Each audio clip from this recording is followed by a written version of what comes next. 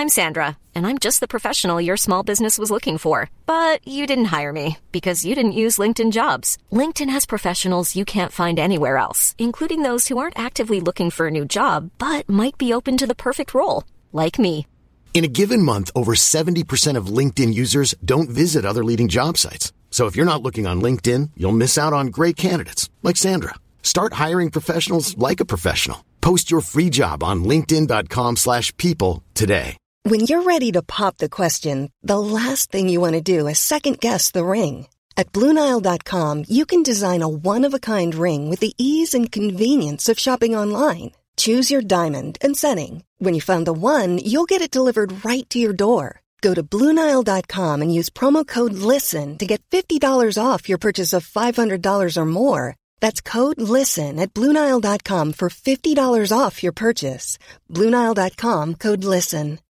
Life is full of what-ifs. Some awesome, like what if AI could fold your laundry? And some, well, less awesome, like what if you have unexpected medical costs? United Healthcare can help get you covered with Health Protector Guard fixed indemnity insurance plans. They supplement your primary plan to help you manage out-of-pocket costs. No deductibles, no enrollment periods, and especially no more what-ifs. Visit uh1.com to find the Health Protector Guard plan for you.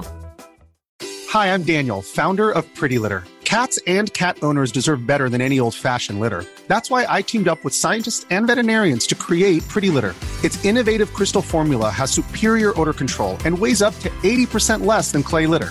Pretty Litter even monitors health by changing colors to help detect early signs of potential illness. It's the world's smartest kitty litter. Go to prettylitter.com and use code ACAST for 20% off your first order and a free cat toy. Terms and conditions apply. See site for details.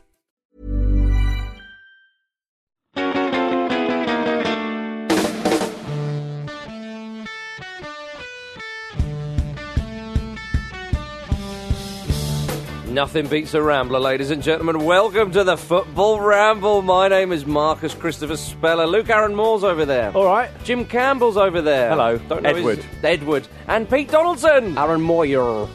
Yeah?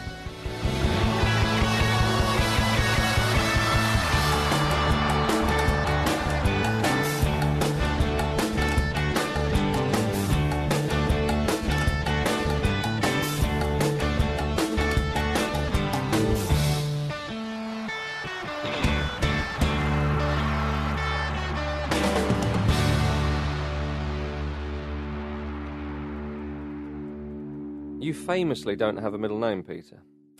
Infamously. Diggory. Yeah, Diggory. Well, that was what Diggory, it was. Marmaduke Fairfax Donaldson.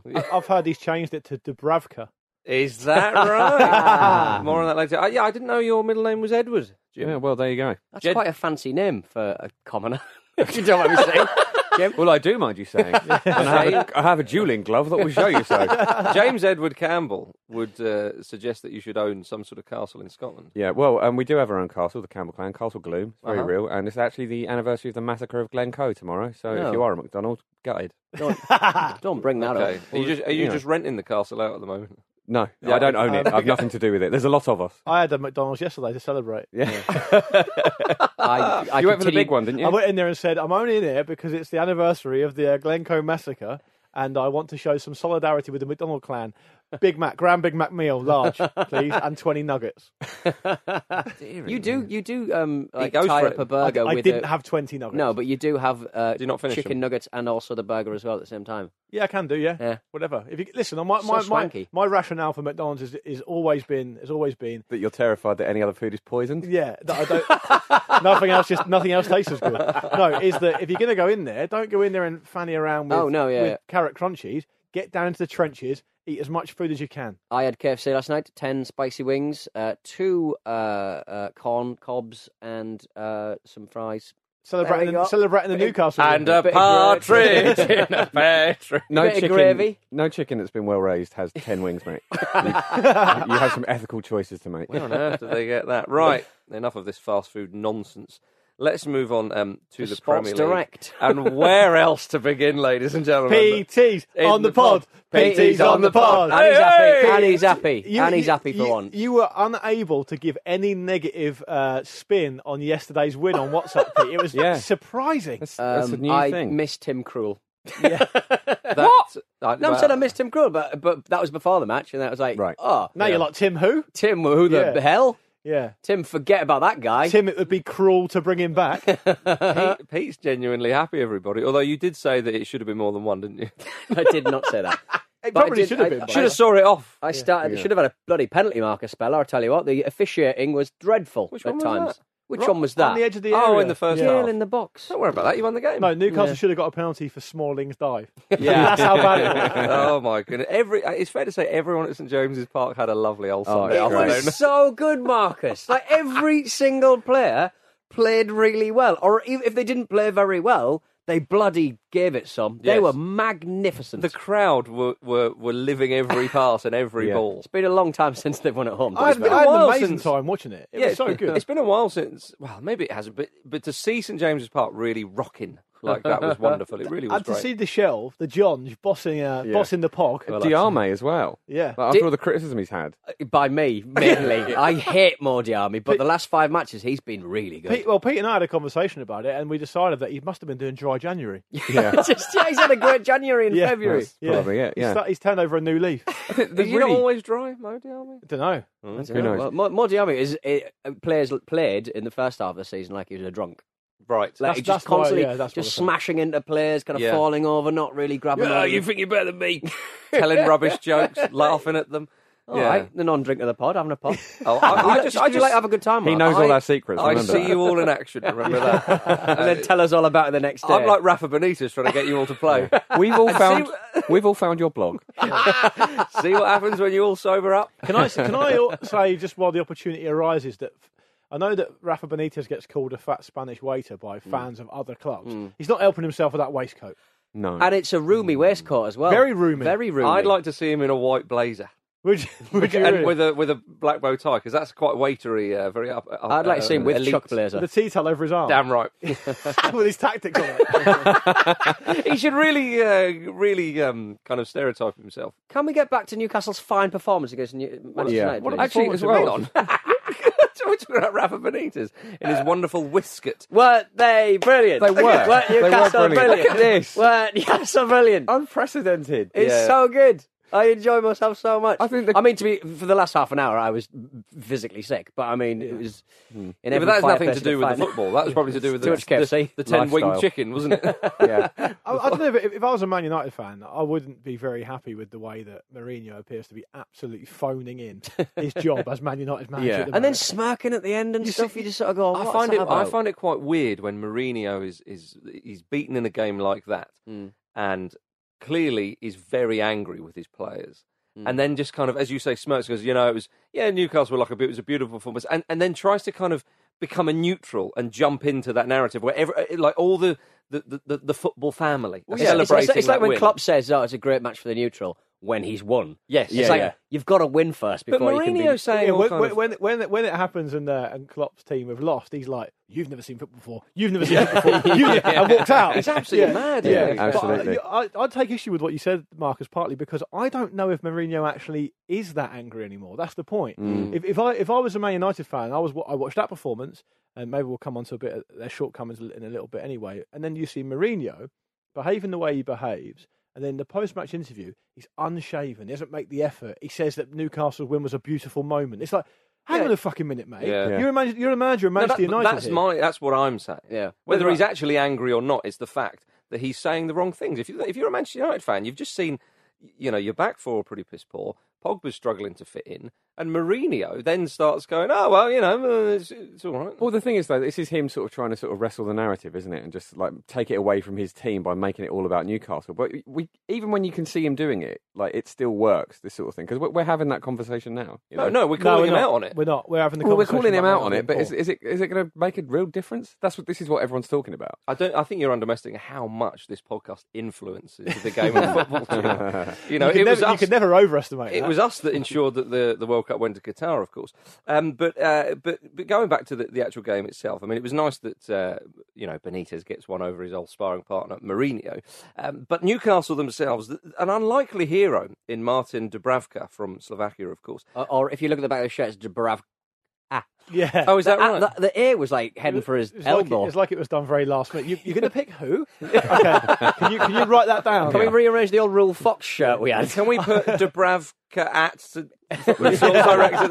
Can we just make him iron it on himself? Yeah. Well, it's a strange one, isn't it? This is actually a more lovelier story than one might think. He's on loan from Sparta Prague. He's 29 years old, 9 caps for Slovakia. Previously played in Slovakia, in the Slovakian League, Denmark and Czech Republic. Only 11 appearances for Sparta Prague since signing in June 2017. He's not a kind of...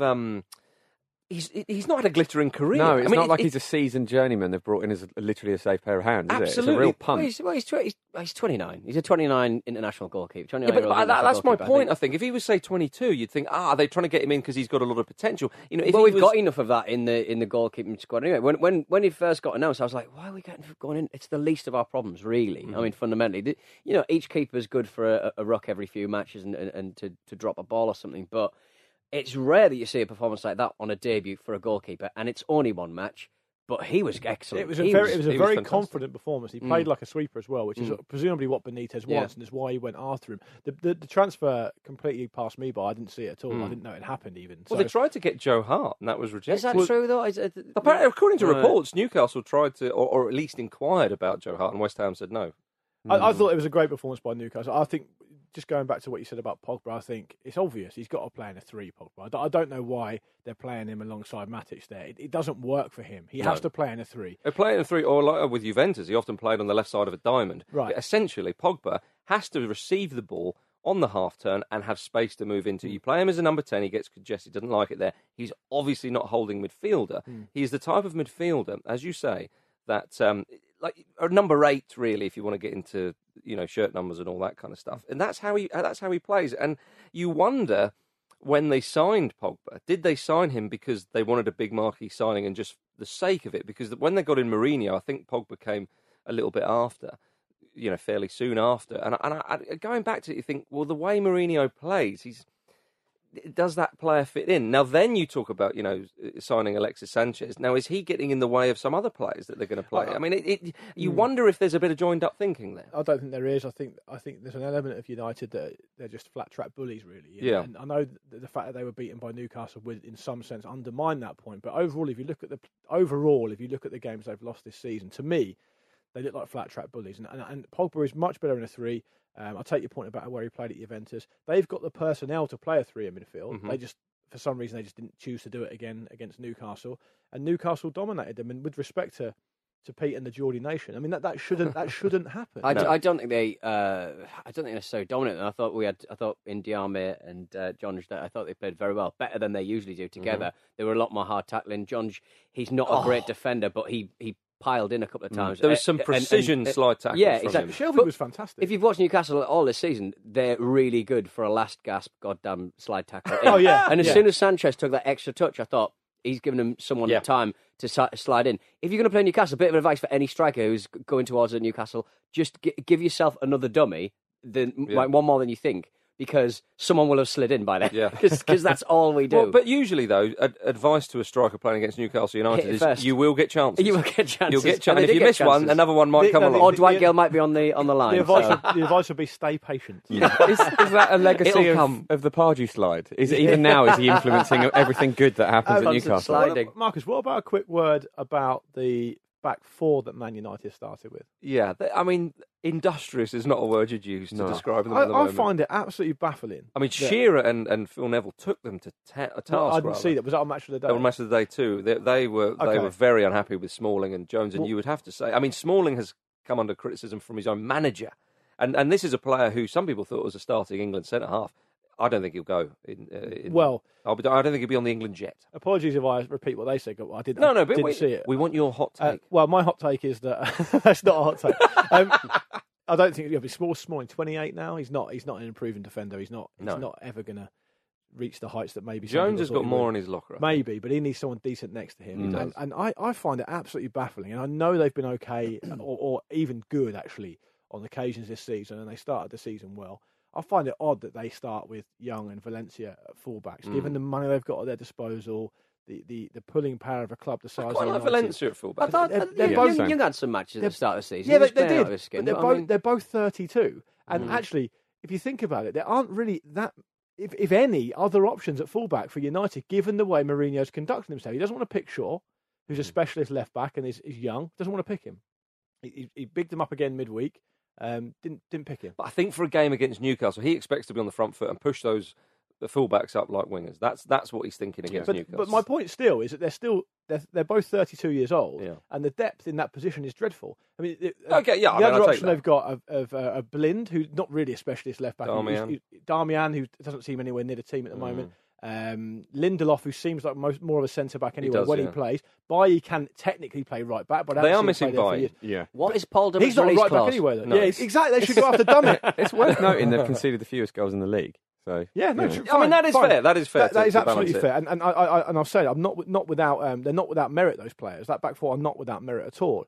But to me, it doesn't look anywhere near the sort of inspiring level of a back four that you'd want from a side like Man United. No, but you're right. I think that their problem against Newcastle was going forward. It is that midfield. Matt Ritchie, mate. Matt Ritchie with his first goal Geordie It was Nation. a- of yeah. the season. I was quite surprised at that because he's a player. He's got a good hit on him, and he's pretty that was creative. a very tidy finish, I thought. It was. It was very certainly was. satisfyingly slick, wasn't it? I think the good thing about the whole thing as well, especially with the goalkeeper coming in on his debut, having such a good performance and such a sort of big marquee win, is that it brings back some feel-good factor, which disguises the fact that absolutely nothing seems to be happening with the takeover. So that must be, It brings That's back a good. feel-good factor, which Ashley will squash Outspent by within Wrexham. days. Yeah. Outspent by Wrexham. That's the name of Mike Ashley's autobiography. And it's good that Dubravka would have presumably got his Sports Direct mug for his debut. Absolutely. Like they dish out a cup. Absolutely. Dish out a cap. It's a Yeah. mug instead. Oh, A isn't little- football brilliant? It is. And It by really- extension, the football ramble. Indeed, yeah. And by extension, me. And Lascelles and Lejeune at the back. Oh, Peter. Lascelles is That's really- how you Lascelles is defend. That's how you defend the Alamo. I bloody love What did you make of Chris Smalling's dive? Lovely. It's silly. Very odd. He was expecting contact, and he went down. And then, well, he knew he'd messed up because he got up straight away, didn't he? Because he was like, "Oh, that I'm wasn't afraid as that- convincing as I thought it was going to be." That is quite indicative of Chris Smalling at the moment, according to, again, his manager. When Mourinho was furious that Smalling said that he was too injured to play one week, and Mourinho was like, but you know, you're fine. And it was that thing that, was it Lovren or somebody said, you know, if you're always waiting to be 100%, then was you'll never Lovren. play. Yeah, it was Yeah, Lovren. and so with Smalling, he looks a little bit soft at the moment, and with one or two comments from his manager and in the media, and you look at that dive and you think you're not doing yourself any favours there. Like, come on, you have to be tougher than that, or make better decisions. You know, They do. You're right. They do miss by 8, but at centre back, not at full back. And Yes. I think they need fullbacks options at fullback to push these two that are already playing. And I was very uninspired to see that lineup. I might be wrong. I'm sure Man United fans will let me know, but I'll be surprised if they're not feeling the same way I was. do you think They should have won with that forward line. Come on. Yeah, but that's the point, Pete. It's mad, think- isn't it? I talk about them being flat track bullies, and that they didn't beat Newcastle, and they would have been expected to beat Newcastle. So maybe I've undermined my own argument there. But to me, I saw them against Spurs. I was at the game. Spurs are a good team. We know that. Spurs absolutely destroyed them. I know it was only 2-0, but it could have been loads. At Man City, they were beaten by them, and Man City won by miles better. I think United have lost to Chelsea in the league this season as well, haven't they? So and they've got Chelsea next. they're a team of individuals. I But mean, you can't just chuck Sanchez in there, however much he's getting a week, which I suppose isn't that relevant. But just expect him to go and do it. Oh, he'll win games for us on his own and play Pogba in a position that he doesn't relish. It doesn't work. they look like an unfinished Rubik's cube? Do you know what I mean? Yeah. It's just not coherent. And is it? it baffles me endlessly when I look at the league table every time I have these thoughts and see that they're second. I was- I yeah, don't- it's I weird. don't- I was I just don't about to think say I that. don't think they'll finish second. I was just about to say that. I think it's almost as if before the season, Pep Guardiola's looked at Man United's squad and he's looked at those deficiencies, both at centre back and full back, and gone, right, let's inflate this market. Yeah. Little present for myself in a year. Indeed, yeah. Are we ready to move on, Peter? Have you any more? I Yeah, mean, this I'm is a big spent. moment. Remember, this might not happen. You might not get another this season. Bournemouth next week, so you know. Okay. Back They to- look great at the weekend. But isn't it a bit of a P-take that you P-take. can just win one match and you go from relegation zone to like 13th? I mean, the bottom half of the table is a toilet it's at the very moment. congested. Maths is your problem now. Turning on maths. Just nonsense, isn't it? What you're saying, Luke, about Manchester United in second, it is strange when you look at the league table. And it's also strange for me personally, to look at Spurs in fourth at the time of recording, because obviously Chelsea haven't played West Brom, and if they do, Spurs will be then in fifth. But the way Spurs are as a team and the way they've been playing in a few matches, notably Manchester United and Arsenal, which we'll move on to now. They look easy, the second best team. Yeah. In the league, don't they? Yeah. And people will talk about how the league table doesn't lie and all the rest of it, and we'll see what happens come May. But it told a big old lie the other year when Leicester won the league, didn't it? Oh yeah. You'll incur the wrath. Be careful. They don't care. They're still celebrating. You'll incur the wrath of Ranieri and Bocelli. Soon we'll all be hugging, though. I don't think there can be any doubt that Man City are the best team in the league, but I think Spurs look the second best team, just in the way they play and the sort of cohesive and coherent unit that they are. But we'll see what happens come May, I suppose. I mean, if there was ever anyone in doubt about the North London rivalry now, I mean, Spurs are firmly the best side in North London. It's happened, and sadly for Wenger, it's happened under his watch as well, you know. But without getting into all that, Spurs, they were excellent, should have won by more. Yeah, absolutely. Although Arsenal had a couple of chances with Lacazette at the end, particularly the one which he played just wide of the post. I don't know if you saw Aubameyang coming in, and also given the situation there, I don't know if he would have wanted to pass through. There's an interesting bit of psychology there. But I think what was really interesting this game, because Spurs were clearly by far the better team in the second half in particular. It looked like it could go either way in the first half, but they won the game just by being very, very tactically astute. Their offside trap was held so well that it just nullified Arsenal's threat on the counter, and that just took the sting out of them so much. I thought Arsenal started the game in quite a disciplined fashion, which suggested to me that Wenger was almost admitting that Spurs are a better team. They tried to contain Spurs. And they did that quite well for a bit, didn't they? But then it ended up being quite a one-sided battering, which is weird even to think that it was even 1-0. But I wanted to sort of reserve special praise for Moussa Dembele, who is he is absolutely fantastic as a midfielder. I know I'm not saying anything new. I know it's been said before, but I still think he's underappreciated. And I think if we talk about, for example, Wilshere, so if Wilshere can play at the top of his game and he can do something for England, it'll be great. I mean, not that it really matters to compare them for any other reason, just for the sake of conversation. Dembele is like head and shoulders above someone like Wilshere. It's so easy to overlook just a player in the centre of midfield that does everything absolutely brilliantly. Yeah. He doesn't look like an absolute tank, but he's so strong. He's so good on the turn. He's so good that he makes the right decision all the time. Would you not, he's everywhere. If you were at Manchester United, would you not say to Paul Pogba, all right, okay, you're not having a great time. Look at Dembele. Look at the way he plays. Not exactly the same player, I admit, but there's a lot of similarities in a lot of the jobs that they have to do. Well, they're asking Pogba to be the complete midfielder, aren't they? That's the role that he seems to have been tasked with. And obviously, Dembele could certainly score some more goals. But it's the range of what he does is what's so impressive. His range of passing, the speed of thought, the speed of passing. Yeah, he was absolutely excellent yesterday. He just really ruled that midfield. He's one step ahead all the time. Yeah, but Dembele was played often as a number 10 when he played at Fulham. It's hard to think of him playing for Fulham now.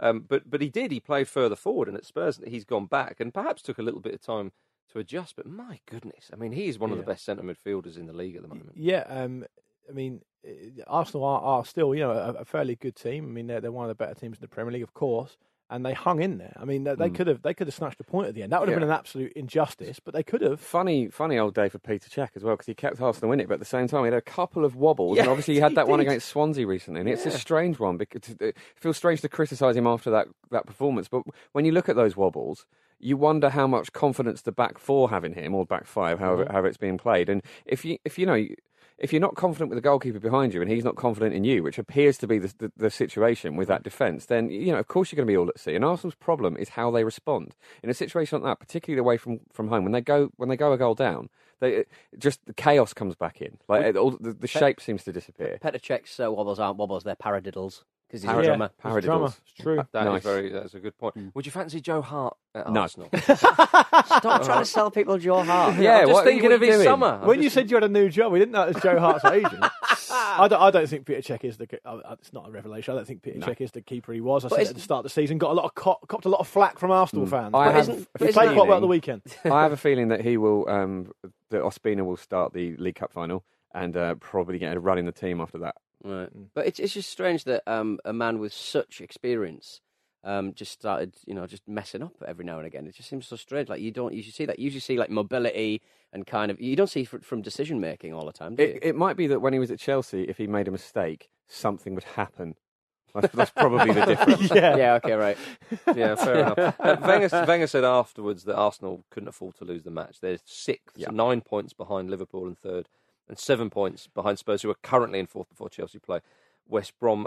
I mean, the Europa League is so important now. And obviously Aubameyang can't play in that, and Lacazette's head is not in London. Yeah, Jim, so, do you have an opinion, presumably you do, on this idea we talked about just after the transfer window, where we talked about Arsenal potentially having, on one level, having a good window, and then I came in and said, well, actually, it's quite a poor window because they've strengthened in areas they don't need to strengthen in, they've not strengthened in other areas that they should have done. I don't know if it's even strengthening, it's replacing what's going out. But and it was laid bare, wasn't it, against Spurs, who were by far the better team, and then Arsenal's ability to change it was quite limited with the players they had, because if they brought Lacazette on, which they did, it meant moving one of those players almost to a wider position, which they're not as effective. Well, Ozil and Mkhitaryan were out wide for most of the game, which is not where you get the best out of them. And there was no real option to... I mean, that midfield of Xhaka, El Neni and Wilshere, with the greatest respect, isn't going to challenge a Spurs side not very dynamic. In the form they're in. So, yeah, it was weird how they didn't bring themselves the option of doing something a little bit different in that midfield area in January when they clearly had the funds to spend... on players. Well, Lacazette's body language is very, very telling, isn't it? He doesn't look happy at all, and you can understand why with Aubameyang coming in. But this is the danger, isn't it? We're in an era now where you can have this sort of thing happen, and it's cost you 50 million. I know. 50 million quid. And then if you are, there's talk of Lacazette leaving in the summer, because obviously we said before Atletico was his first choice. It could well happen, but if everyone knows that this is the situation, they're not going to offer you a similar fee. They're going to knock you down. But ultimately, in summary, we're just talking about these teams at the start of the show this week. I mean, we talk about Man City and Spurs being the two standout sides in the league, and I understand Man City are above Spurs and by a distance, but they are the two standout good teams, and it's no coincidence that every single player in that squad under the manager knows what they're doing. Absolutely. Arsenal, Man United and Chelsea, you could argue, is that really the case? I would say not. Certainly not. We are going to talk about Huddersfield and Brighton and Stoke after this. Hey, I'm Ryan Reynolds. Recently, I asked Mint Mobile's legal team if big wireless companies are allowed to raise prices due to inflation. They said yes. And then when I asked if raising prices technically violates those onerous 2-year contracts, they said, what the f*** are you talking about, you insane Hollywood ass f- So to recap, we're cutting the price of Mint Unlimited from $30 a month to just $15 a month. Give it a try at mintmobile.com/switch. $45 up front for 3 months plus taxes and fees. Promo rate for new customers for limited time. Unlimited more than 40 gigabytes per month. Slows full terms at mintmobile.com. I'm Sandra, and I'm just the professional your small business was looking for. But you didn't hire me because you didn't use LinkedIn Jobs. LinkedIn has professionals you can't find anywhere else, including those who aren't actively looking for a new job, but might be open to the perfect role, like me. In a given month, over 70% of LinkedIn users don't visit other leading job sites. So if you're not looking on LinkedIn, you'll miss out on great candidates like Sandra. Start hiring professionals like a professional. Post your free job on linkedin.com/people today. Quality sleep is essential. That's why the Sleep Number Smart Bed is designed for your ever-evolving sleep needs. Need a bed that's firmer or softer on either side? Helps you sleep at a comfortable temperature? Sleep Number Smart Beds let you individualize your comfort, so you sleep better together. J.D. Power ranks Sleep Number number 1 in customer satisfaction with mattresses purchased in-store. And now, save 50% on the Sleep Number Limited Edition Smart Bed for a limited time. For J.D. Power 2023 award information, visit jdpower.com/awards. Only at a Sleep Number store or sleepnumber.com.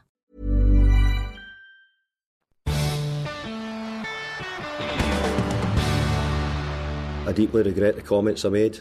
Don't we all, David? It's time for correspondence with Pete Donaldson. It is time for correspondence from Is it Pete just going to be that Donaldson. sort of thing from loads of Newcastle fans? It's a Newcastle theme special. Yeah, there's no Newcastle supporters, I think, emailed in this week. All still pissed. They are all still pissed. Hello to Anmol. Evening, lads, Australian time. My undisputed highlight of the weekend has to be Charlie Adam appearing on Sky Sports' The Debate, arguing that Stoke need to capitalise on their opportunities to avoid relegation, only to hilariously go on and miss the crucial match-winning penalty just days later. And then, and he's called him, actually, Anmol has called himself your favourite ramble from down under. Okay. Oh, there's a fair few. Very There's a fair few. He Adam also did a really good job of not finishing, not following up that penalty as well. We'll talk about that in a moment. Jerry in Qatar. Hola, Ramblers. That's somebody else saying that. Following up on everyone's irritation last week when talking about the lack of punishment for cynical fouls used selectively to break up play. I think that was me yapping on about that. In Gaelic football, apparently the authorities that be, the GAA, introduced the concept of a black card. The black card because the ref held up his notebook rather than a card for cases where a yellow card was not deemed deterrent enough and red card a little bit too much. So he has to be substituted. Okay. You get a black card, you have to be substituted. So you lose. What an angle! You lose the player, but you're not down in numbers. That's great. great. That's not a bad little idea, is it? I'm quite interested. I quite like in that. All right. That? Motion past then. All right then. Next week. See you next week. Enjoy the Premier League next week. Hello to Aaron White. He was the Holler Rambler guy. I was writing to inform you about something I've been noticing in the last year or so whilst watching the beautiful game on the BBC. There always seems to be at least one follically challenged presenter in a lot of cases too. Since I started to notice this, I cannot unsee it. Every time I tune into Match of the Day, Football Focus, or even Final Score, Alan Shearer, Dion Dublin, or Danny Murphy is there, presumably taking a job for a pundit with flowing, luscious locks, such as James Horncastle. Well, don't forget Hartson as well. Hartson, that's a good one. Now I know what your next question is going to be. Where's the hard data? And I've got some for you. On the 27 Match of the Day episodes I bothered to look up, there were only 5 episodes that didn't feature at least one pundit who was lacking in a furry dome piece. This means that a staggering 80% of episodes featured a baldy. Of the 25 episodes, 9 featured 2 of the smooth-headed bastards, which... If my U in AS Maths is correct... How did you get a U in AS Maths? Come on. A 36% double-headed chance of a baldy. Yeah. So what's the end game? Smooth-headed bastard. So what's the end game in all of this? Who's behind it? Is Gary wearing a wig? I guess we'll never know. Yours sincerely, Aaron White. P.S. Yes, I am currently unemployed. Let's get this man a job. Is that because he's got hair? That's why he's on the we're all quite hirsute here at the Ramble, so maybe that's why we're not. One of the many reasons we're not given the Match of the Day. I think one of the only reasons, Luke. I'm getting there. Rafi Mendelsohn, a lot of Israeli-based. After Don't Kiss Another Man's Hat last week about the kippah. Yeah. As a kippah wearing a long-standing Ramble listener, I simply had to clarify the respectful versus not respectful debate about kissing the Jewish garment. Is a hat a garment? Is that allowed? Yeah. I can think of no greater honour than if the tradition of kissing the kippah was instituted in stadiums across the league Bartes style. See? Football is already connected with the kippot, which is the plural of kippah, as many young boys have them in their local team colours. My own five-year-old was distraught when he lost his Tottenham kippah somewhere in the house. Jewish men are not known for being tall, he says. Maybe this is God's intention all along to make it easier for the aforementioned tradition. There we go. I remember So, what we take away from that, if you see one, kiss it. Yeah. Instantly kiss it. Always kiss a man's hat. I remember just whoever's got if you see a man in a hat at a football game, just kiss it. I remember Todd Barry talking about the kippah, and there was this guy walking around, and he had a like a watermelon design on it. Oh, cool. And he said, if God's okay with you doing the watermelon design kippah, I think he'd probably be fine with you not wearing one at all. If he's that freewheeling about it. But it looks better to have one. I would rather put a slice of watermelon on my head. Or a full watermelon. I have seen you do that. Cross section. Yeah. Running around with a big watermelon on your head screaming, it's my helmet, it's my helmet. It's my helmet, it's my helmet, being chased by some wasps. Yeah.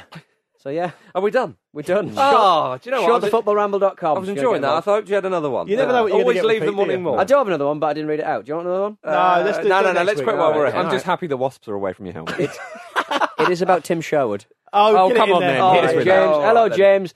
Just had the pleasure of hearing none other than Tim Sherwood reminisce about the days when he used to pretend to be an artist under the Charing Cross Bridge to woo the ladies. Yeah, I saw this and I was surprised to hear about this. Yeah. It's so strange. I didn't hear about this. No, apparently tell us everything. I've read the email I meant. Apparently his long blonde locks really sold the lie.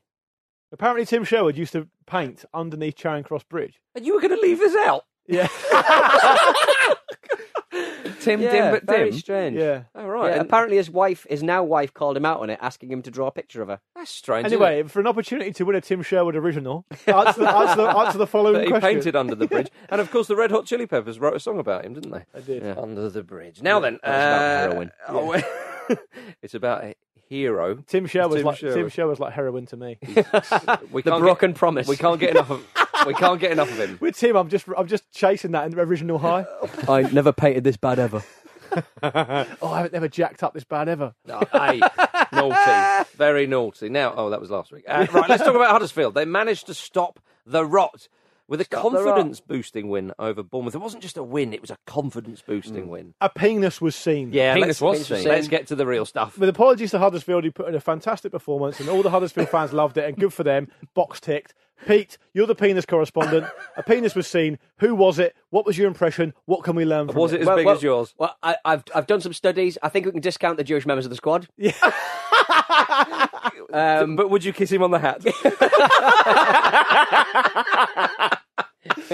Is the question. Who knows? Could it be anyone? Lovely little swing on it. Good size. Yeah.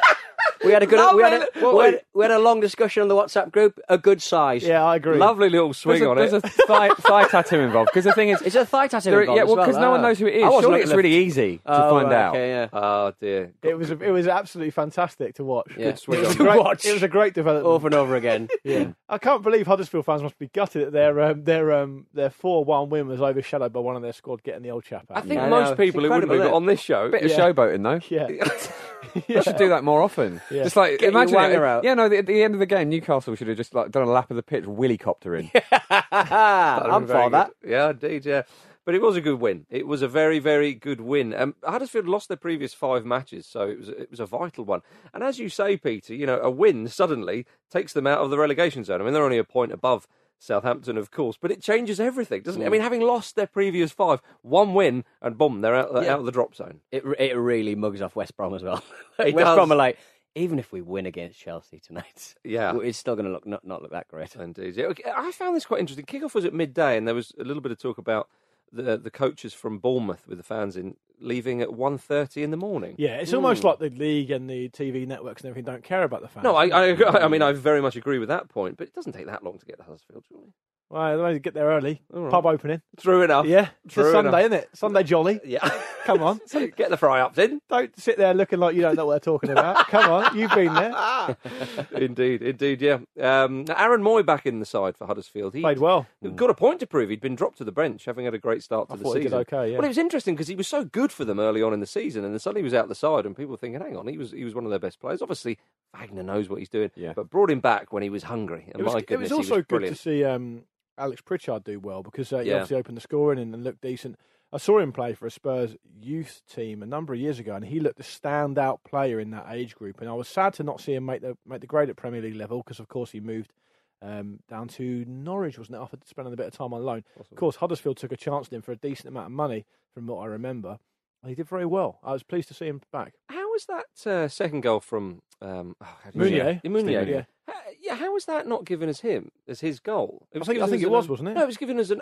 His second goal was given as an own goal to Cook, wasn't it? Yeah, I didn't see the angle quite right because Alan Shearer also said that was a bit harsh. Right, okay. I thought he should have. I like Meunier. He started very brightly, didn't he? And I thought he might be on for a sort of pretty sort of high scoring season, and it's done all right. I think he's got 8 in 20, something like that. Yeah, but, he's doing okay. Well, there was a little bit of an argument over who was to take the penalty. Yeah, because he wanted the penalty because he thought he was on a hat trick, and that was the point, that one of them was given as an own goal, so it wouldn't have been a hat trick anyway. Okay, seems to happen with every penalty now. It's ridiculous. You can't have a penalty without some sort of row. And it was started by Swansea under Michael Laudrup in the League Cup final. Do you remember? Yes. And was it Dyer and Nathan someone else? Dyer, I think. And someone else was on a hat trick. Bit of a row about it. And I forget who took it. It was a Dutch player. I forget his name. It was a Dutch player. Anyway, yeah, that's where it all started. You Dyer, guys. well, I'm sure it started. Penalty dispute origins. It was there. Well, I'm surprised, and that leads us neatly on, of course, to Stoke versus Brighton, which had an amazing end to the game, so frantic. But it's true, for my money. Oh, there was one at Chelsea, I remember, when Frank Lampard... And Benteke, of course. Yeah, well, but that was this season. I'm saying that if you're going to go back and start remembering a few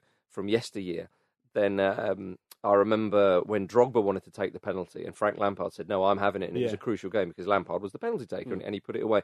Now, for me... But Lampard just dismissed him, though, didn't he? He was very sort of single-minded about it. He just sort of gave him the brush off. There wasn't a proper route. But someone like Lampard can do that, Yeah. I suppose. But I found Paul Lambert's comments after the game quite interesting because they're Stoke City with a penalty. Now, I would have thought Charlie Adam was the penalty taker He can hit a dead ball. Okay, he missed the kick, I know, but he can hit a dead ball. But the last thing you want is a little bit of arguing before a penalty. You don't want the penalty taker to be put off or somebody to think, I fancy a goal, and you give it to Saido Berahino, and of course he misses.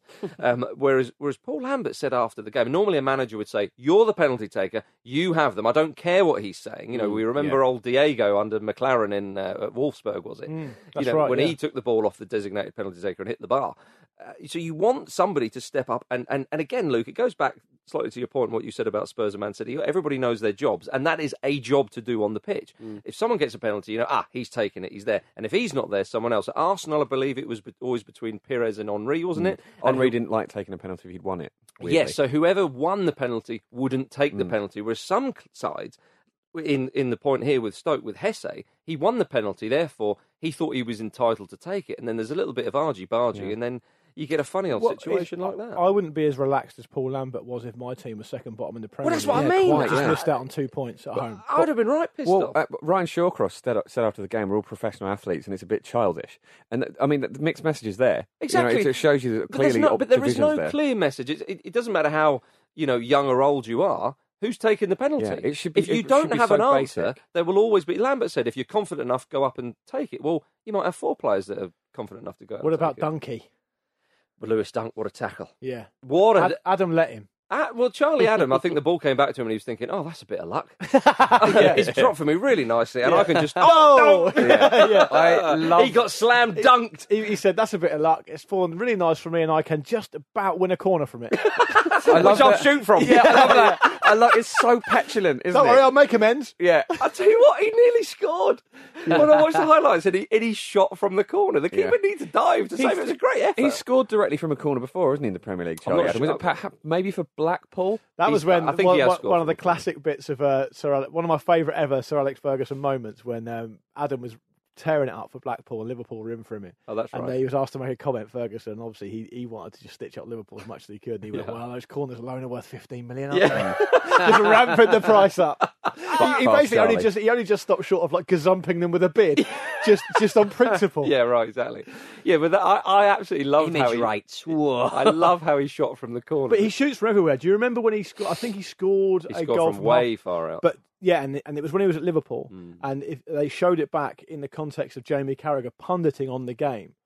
And he said he always looks up for the shot. And they put the camera on Carragher at the time. He was playing, and it was on the pitch at the time, and he's going mental at Adam because apparently he just would not stop shooting in training and in games. Yeah. And Carragher used to get pissed off with it. And one of them he actually scored. Carragher looks like an idiot because he's. But for someone like Carragher, there, you're almost annoyed that he scored because actually he's there for. Because it justifies. He's going to blow another 15 chances. Yeah, exactly. But I did enjoy. But Matt Ryan, brilliant penalty save, and then of course had to dive and save the corner, which was hilarious. So, and then rare that you see that angle of save. Yeah, you know what I mean? Going the wrong way and then hitting it with a trailing somebody arm. Shooting from a corner, really deliberately. Because sometimes when a goal goes in from a corner, you think, was that just an in-swing and put it in on the keeper? He deliberately shot from the corner, as you say, a keeper diving to save it. Seldom do you ever see. It might be the first time I've ever seen that. I mean, that couple of minutes had more than the Swansea-Burnley game. Yeah. I think... as well. It was a nice goal from Key, come on. Oh, it was. Yeah, it was. But there was only one of them. Right, okay. With Brighton, I think that centre-back partnership and to maybe to a slightly lesser extent the goalkeeper, that three, Duncan, Duffy and Ryan, it's really important for them. Yeah. I mean, Duncan, Duffy have both been really good this season. They've got a good understanding. They seem to start every game. They're both available. Whether Brighton stay up or not is going to rest quite a lot on them because they don't score a huge amount of goals. And I thought they did well at the weekend. Well, of course, if anything gets past them, like the resulting corner did from the melee that he shoot, Anthony Knockout will have it off the line. Yeah. I just couldn't believe it. It was like chance after chance. Great. And then you think, they've got it through, and Knockout's there to flick it off the line. It was, breathtaking stuff. One of my favourite ends of a game, I think, all season, actually. Damn it all. But there we are. Right. Blimey, we should say Izquierdo scored another lovely goal. Yes, he did. Little 1-2s up the pitch. He's coming to his own recently, hasn't he? So well done, that man. Left by name, left the ball in the back of the net by nature. There we are. Let's move on to the Championship, gentlemen. because the second City derby, as the commentator kept shouting out during the game, They happened. never shut up about that, do they? I know, yeah. It's weird. I know, trying to just keep Manchester at arm's length for that one, the second City. But Birmingham is the second City. Aston Villa won the Birmingham derby, of course. They're up in second. We haven't spoken much about Villa this season, and apologies, Villa fans, because they've been having a decent season, and they're on a run of 7 successive league wins. So we thought we'll just wait until they win the derby, and then we'll mention. So I think you'll be happy to hear. Yeah. Jack Grealish, man of the match. He is playing very well, which is great to see, because as we all know, however long it was ago, a couple of seasons ago, he was on the old hippie crack and all that, wasn't he? And so I think because Villa are genuinely a big club, Yeah. and he was hyped up very, very well, Early to a large extent very early on, because he's a local boy and he's on the record as saying he loves Villa and the way he looks and plays. Also, as well, people were talking about England immediately. Well, that's what always happens, yeah. And he's been given a chance really at Villa in the Championship to maybe a little bit less of a spotlight on him Completely. to an extent. I know he's still in that part of the world. but I take the point. He's going to be focused on. But I saw the game. I thought he applied himself really well. He's one of those players that he looks a cut above when he's on it, and that assist he laid on for Adoma was fantastic. Thought he was busy, did everything right, and maybe he just needs that. He's needed that season or two in the Championship to toughen up and to learn a bit. I mean, we talked last week, didn't we, about how Harry Kane really values that experience he had in the Championship and how it made him the player he is today. So we might see the same with Grealish, but with a player who's that type of football player and is still young, there's going to be inconsistencies, because even players who play that way at 28, 29, 30 have inconsistencies in their game because takes risks. It's a mercurial position. Exactly. So I think he's growing really nicely. And based on what I saw, I haven't seen an awful lot of Villa this season, but based on that game, I thought he was absolutely fantastic. Yeah, nice to see. Well, I know he's had a terrible week, and poor old Steve Bruce, his dad died, of course. But on with the wider point, going back to sort of Aston Villa and where they are in the league, Peter, it's lovely to see old Stevie Bruce riding high in the Championship. On a hangover, I did not need to see Steve Bruce crying on the touchline, because Out of order. I was. What do you mean? Oh, because you're upset as well. Yeah, because I was All right, upset. fair enough. Yeah. Emotional. But Turn it off, am I? Turn it off. Can't turn it off and on. You said that to me before over many a late night beer. I think the woodwork was hit 5 times in that game. There was If a you fair include few. the finish off the post, Yeah. you can't ask for any more than that in a derby. No, You can't. exciting, worth the ticket alone. John Terry had a fight. You can't ask any more than And that. he in a had derby. a slip that nearly cost You them. can't ask any more than that in a derby. Oh, Jay A Tedder. sending off. You can't ask any more than that in a derby. Was it? And a great goal from Hurahan as well. Oh, Yeah, it it was a lovely beauty. Yeah. That's Marcus. That type of ball is really nice to hit. Isn't Oh, it? yeah. You get your knee over it. Give it a good old whack. We all know that, don't we, Jim? So they tell me. Comes up so often. It would be incredible though if Villa come up again, and they'll be well equipped. This is the thing; they have a lot of Premier League experience They in do. there. I mean, will John Terry stay? Because he said he didn't want to play against Chelsea, didn't he? He said just said part of the that reason he one. went to the Yeah, to that's Villa was true. that he couldn't see himself playing against Chelsea in the Premier League. I So- wouldn't be shocked if they got promoted. Terry would think job done, and then maybe retire. What, And- Chelsea? and- I thought you were going to say what, and Chelsea got relegated. No, but my goodness, what a great thing to have on your CV. You went down, played for a huge club like Aston Villa, got them back up to where they should be, and you ride off into the West London sunset. Wonderful stuff. But yeah, I think Villa they're certainly on for it, aren't they? And it would be great for them if they got back up. And as I say, already equipped, you would think to yourself, if they got back up, very good chance of staying put in the Premier League, but all to play for, of course, in the Championship, as it always is. Paul Heckingbottom, the wonderfully named, lost a local derby in his first match in charge of Leeds United. It was to Sheffield United. It was rather amusing in the Said and Done column. They had a little quote from him days before taking the Leeds United job saying, I'm happy at Barnsley, it's a great community club, I'm really proud to be here. Then obviously Oh dear. a few days later, off he goes. But Billy Sharp up front for Sheffield United scored his 200th and 201st league goals in English football. Yeah. His first was one of my favourite goals in recent weeks. Yeah. Very satisfying acrobatic volley. Yeah, beautiful. He's That's the goal of the weekend. Yeah, he's a real. He's had a great career, Billy Sharp. He's moved around quite a lot and so on, but always scored a fair few goals. And I think he's late 20s now, maybe even around late 20s, early 30s, certainly. I think he's 30, early 30s. He's He's also early he's had a lot of difficulties in his personal life as well. Well, he has as well, yeah. But it's great to see him scoring goals in the Championship again, and to get that milestone under his belt. Well, as well. he had an amazing season the season before with Sheffield United's promotion season, didn't he? That's right. He was flying then. But yeah, good for him. Yeah. I didn't actually see the game, but I rate Sharp. I think he's a great lower league goal scorer. That's what I mean. He's a real kind of. And if you consider the Championship to be lower league, I mean a non-Premier football league, you'd say. Yeah. And he's done it all in many of those divisions. Before we go to an ad break, we have to go to 23rd place Sunderland.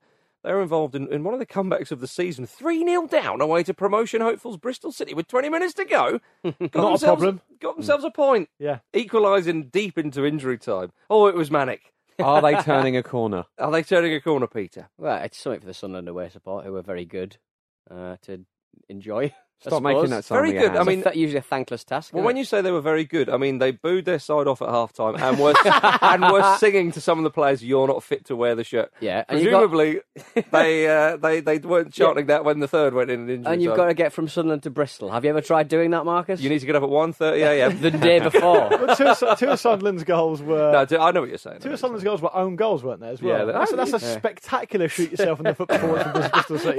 Bristol City had a couple of chances late on as well. Yeah. And there was a wonderful save from the Bristol City keeper as well, 3-2. But it wasn't enough because it ended 3-3. Wonderful point for Sunderland. Chris Coleman, Bristol City's goalkeeper is Fielding, isn't it? He used to play, I think he was linked with England. It was a really, really highly rated young goalkeeper, Frank Fielding. Oh, of course, yeah. I do remember indeed. Right, let's go for a quick ad break, and then after which we'll talk very quickly about League One, and then on to Going for Gold. Muy rápido, muy, like a Ferrari. Before we go to League One, the Football Ramble preview sponsored by Bet365 is out on Thursday. Our man, Richard Simmons, is still in the chair and he's on for the first ever hat-trick and Ramble OBE. God, you are so close, Richard Simmons. Not that one. he picked out correctly Kane to score at any time in the North London derby, raising £83.33, I think, for Prostate Cancer UK. Done. He's on for the hat-trick. Don't miss it on Thursday. It's going to be a belter. Could possibly be the first ever ORE hat-trick winner of the best bet with Bet365. Might even put a little piece of paper up on the studio wall for him. But don't get ahead of yourself, Richard. I'll be looking out for your email this week for a chance to be the first ever bettor to win a hat-trick. Indeed, yeah. There we go. What do you think? Can he do it? Can he do it? I think we've got a big chance. He could be the first Order of the Ramble Empire. What if he goes unbeaten the whole season? Well, there you're talking. Well, then he owns us. Are we not talking? It's FA Cup next weekend, isn't it?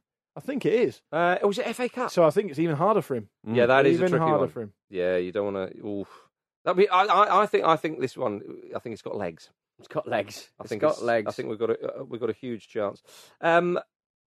I think we should talk about League One because Chris Powell's Southend beat top of the table Wigan 3-1. He's had a great start to time. He's won his first 3 games in charge. What a romantic kind of. They love him there. I know. And he's doing incredibly well. Is Phil Brown still technically on gardening league? I don't know. Yeah. Where's Phil Brown? If you've seen Phil Brown, get in touch. Showthefootballround.com. Maybe he's on motorbike leave. Do get in touch because he's a fascinating man. Yeah. I saw him.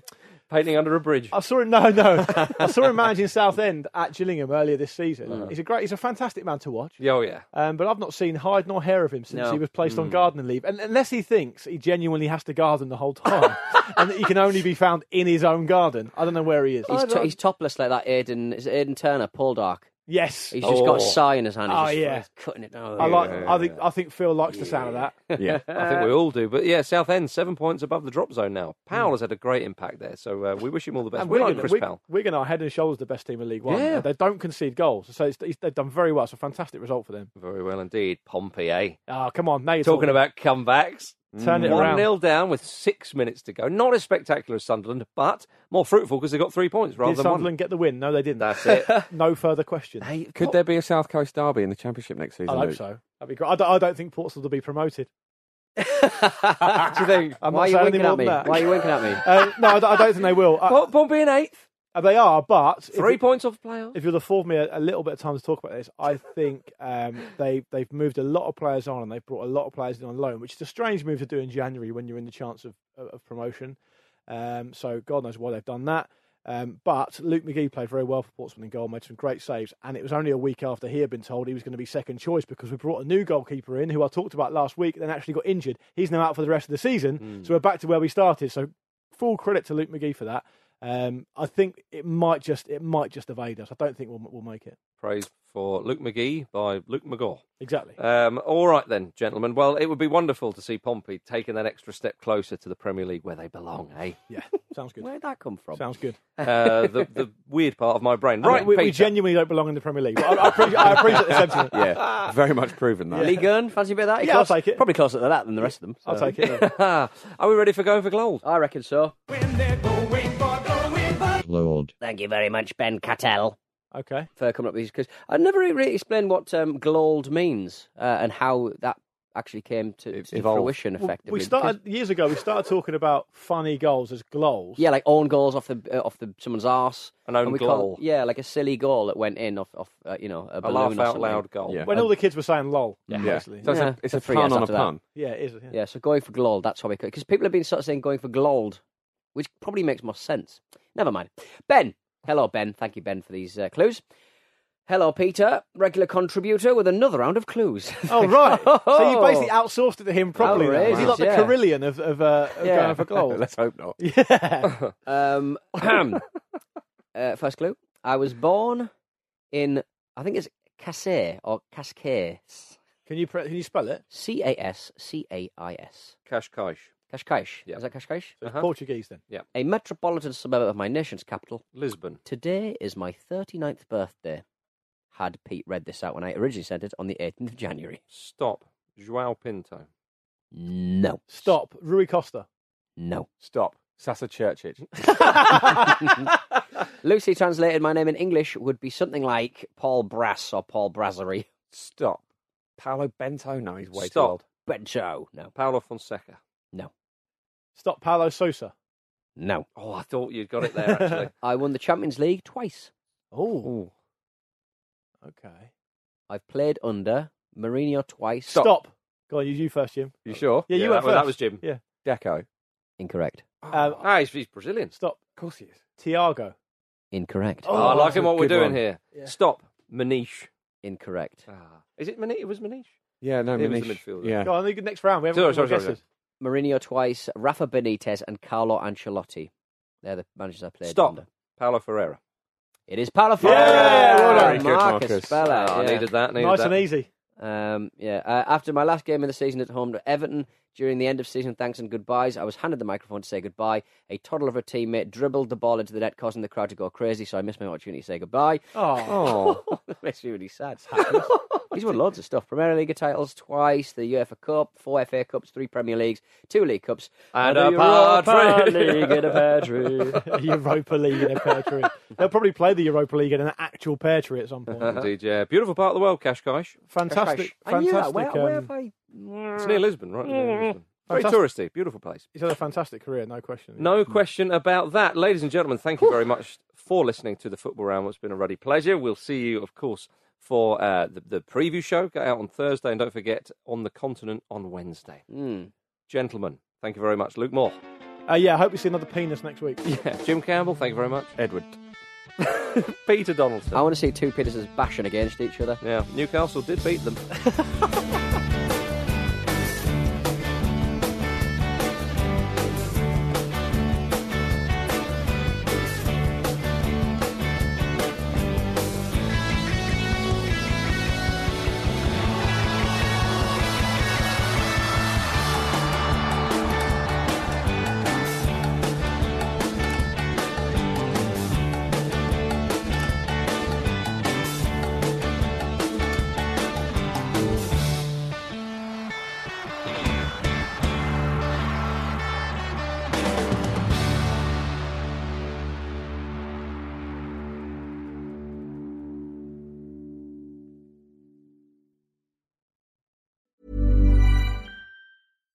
Hi, I'm Daniel, founder of Pretty Litter. Cats and cat owners deserve better than any old-fashioned litter. That's why I teamed up with scientists and veterinarians to create Pretty Litter.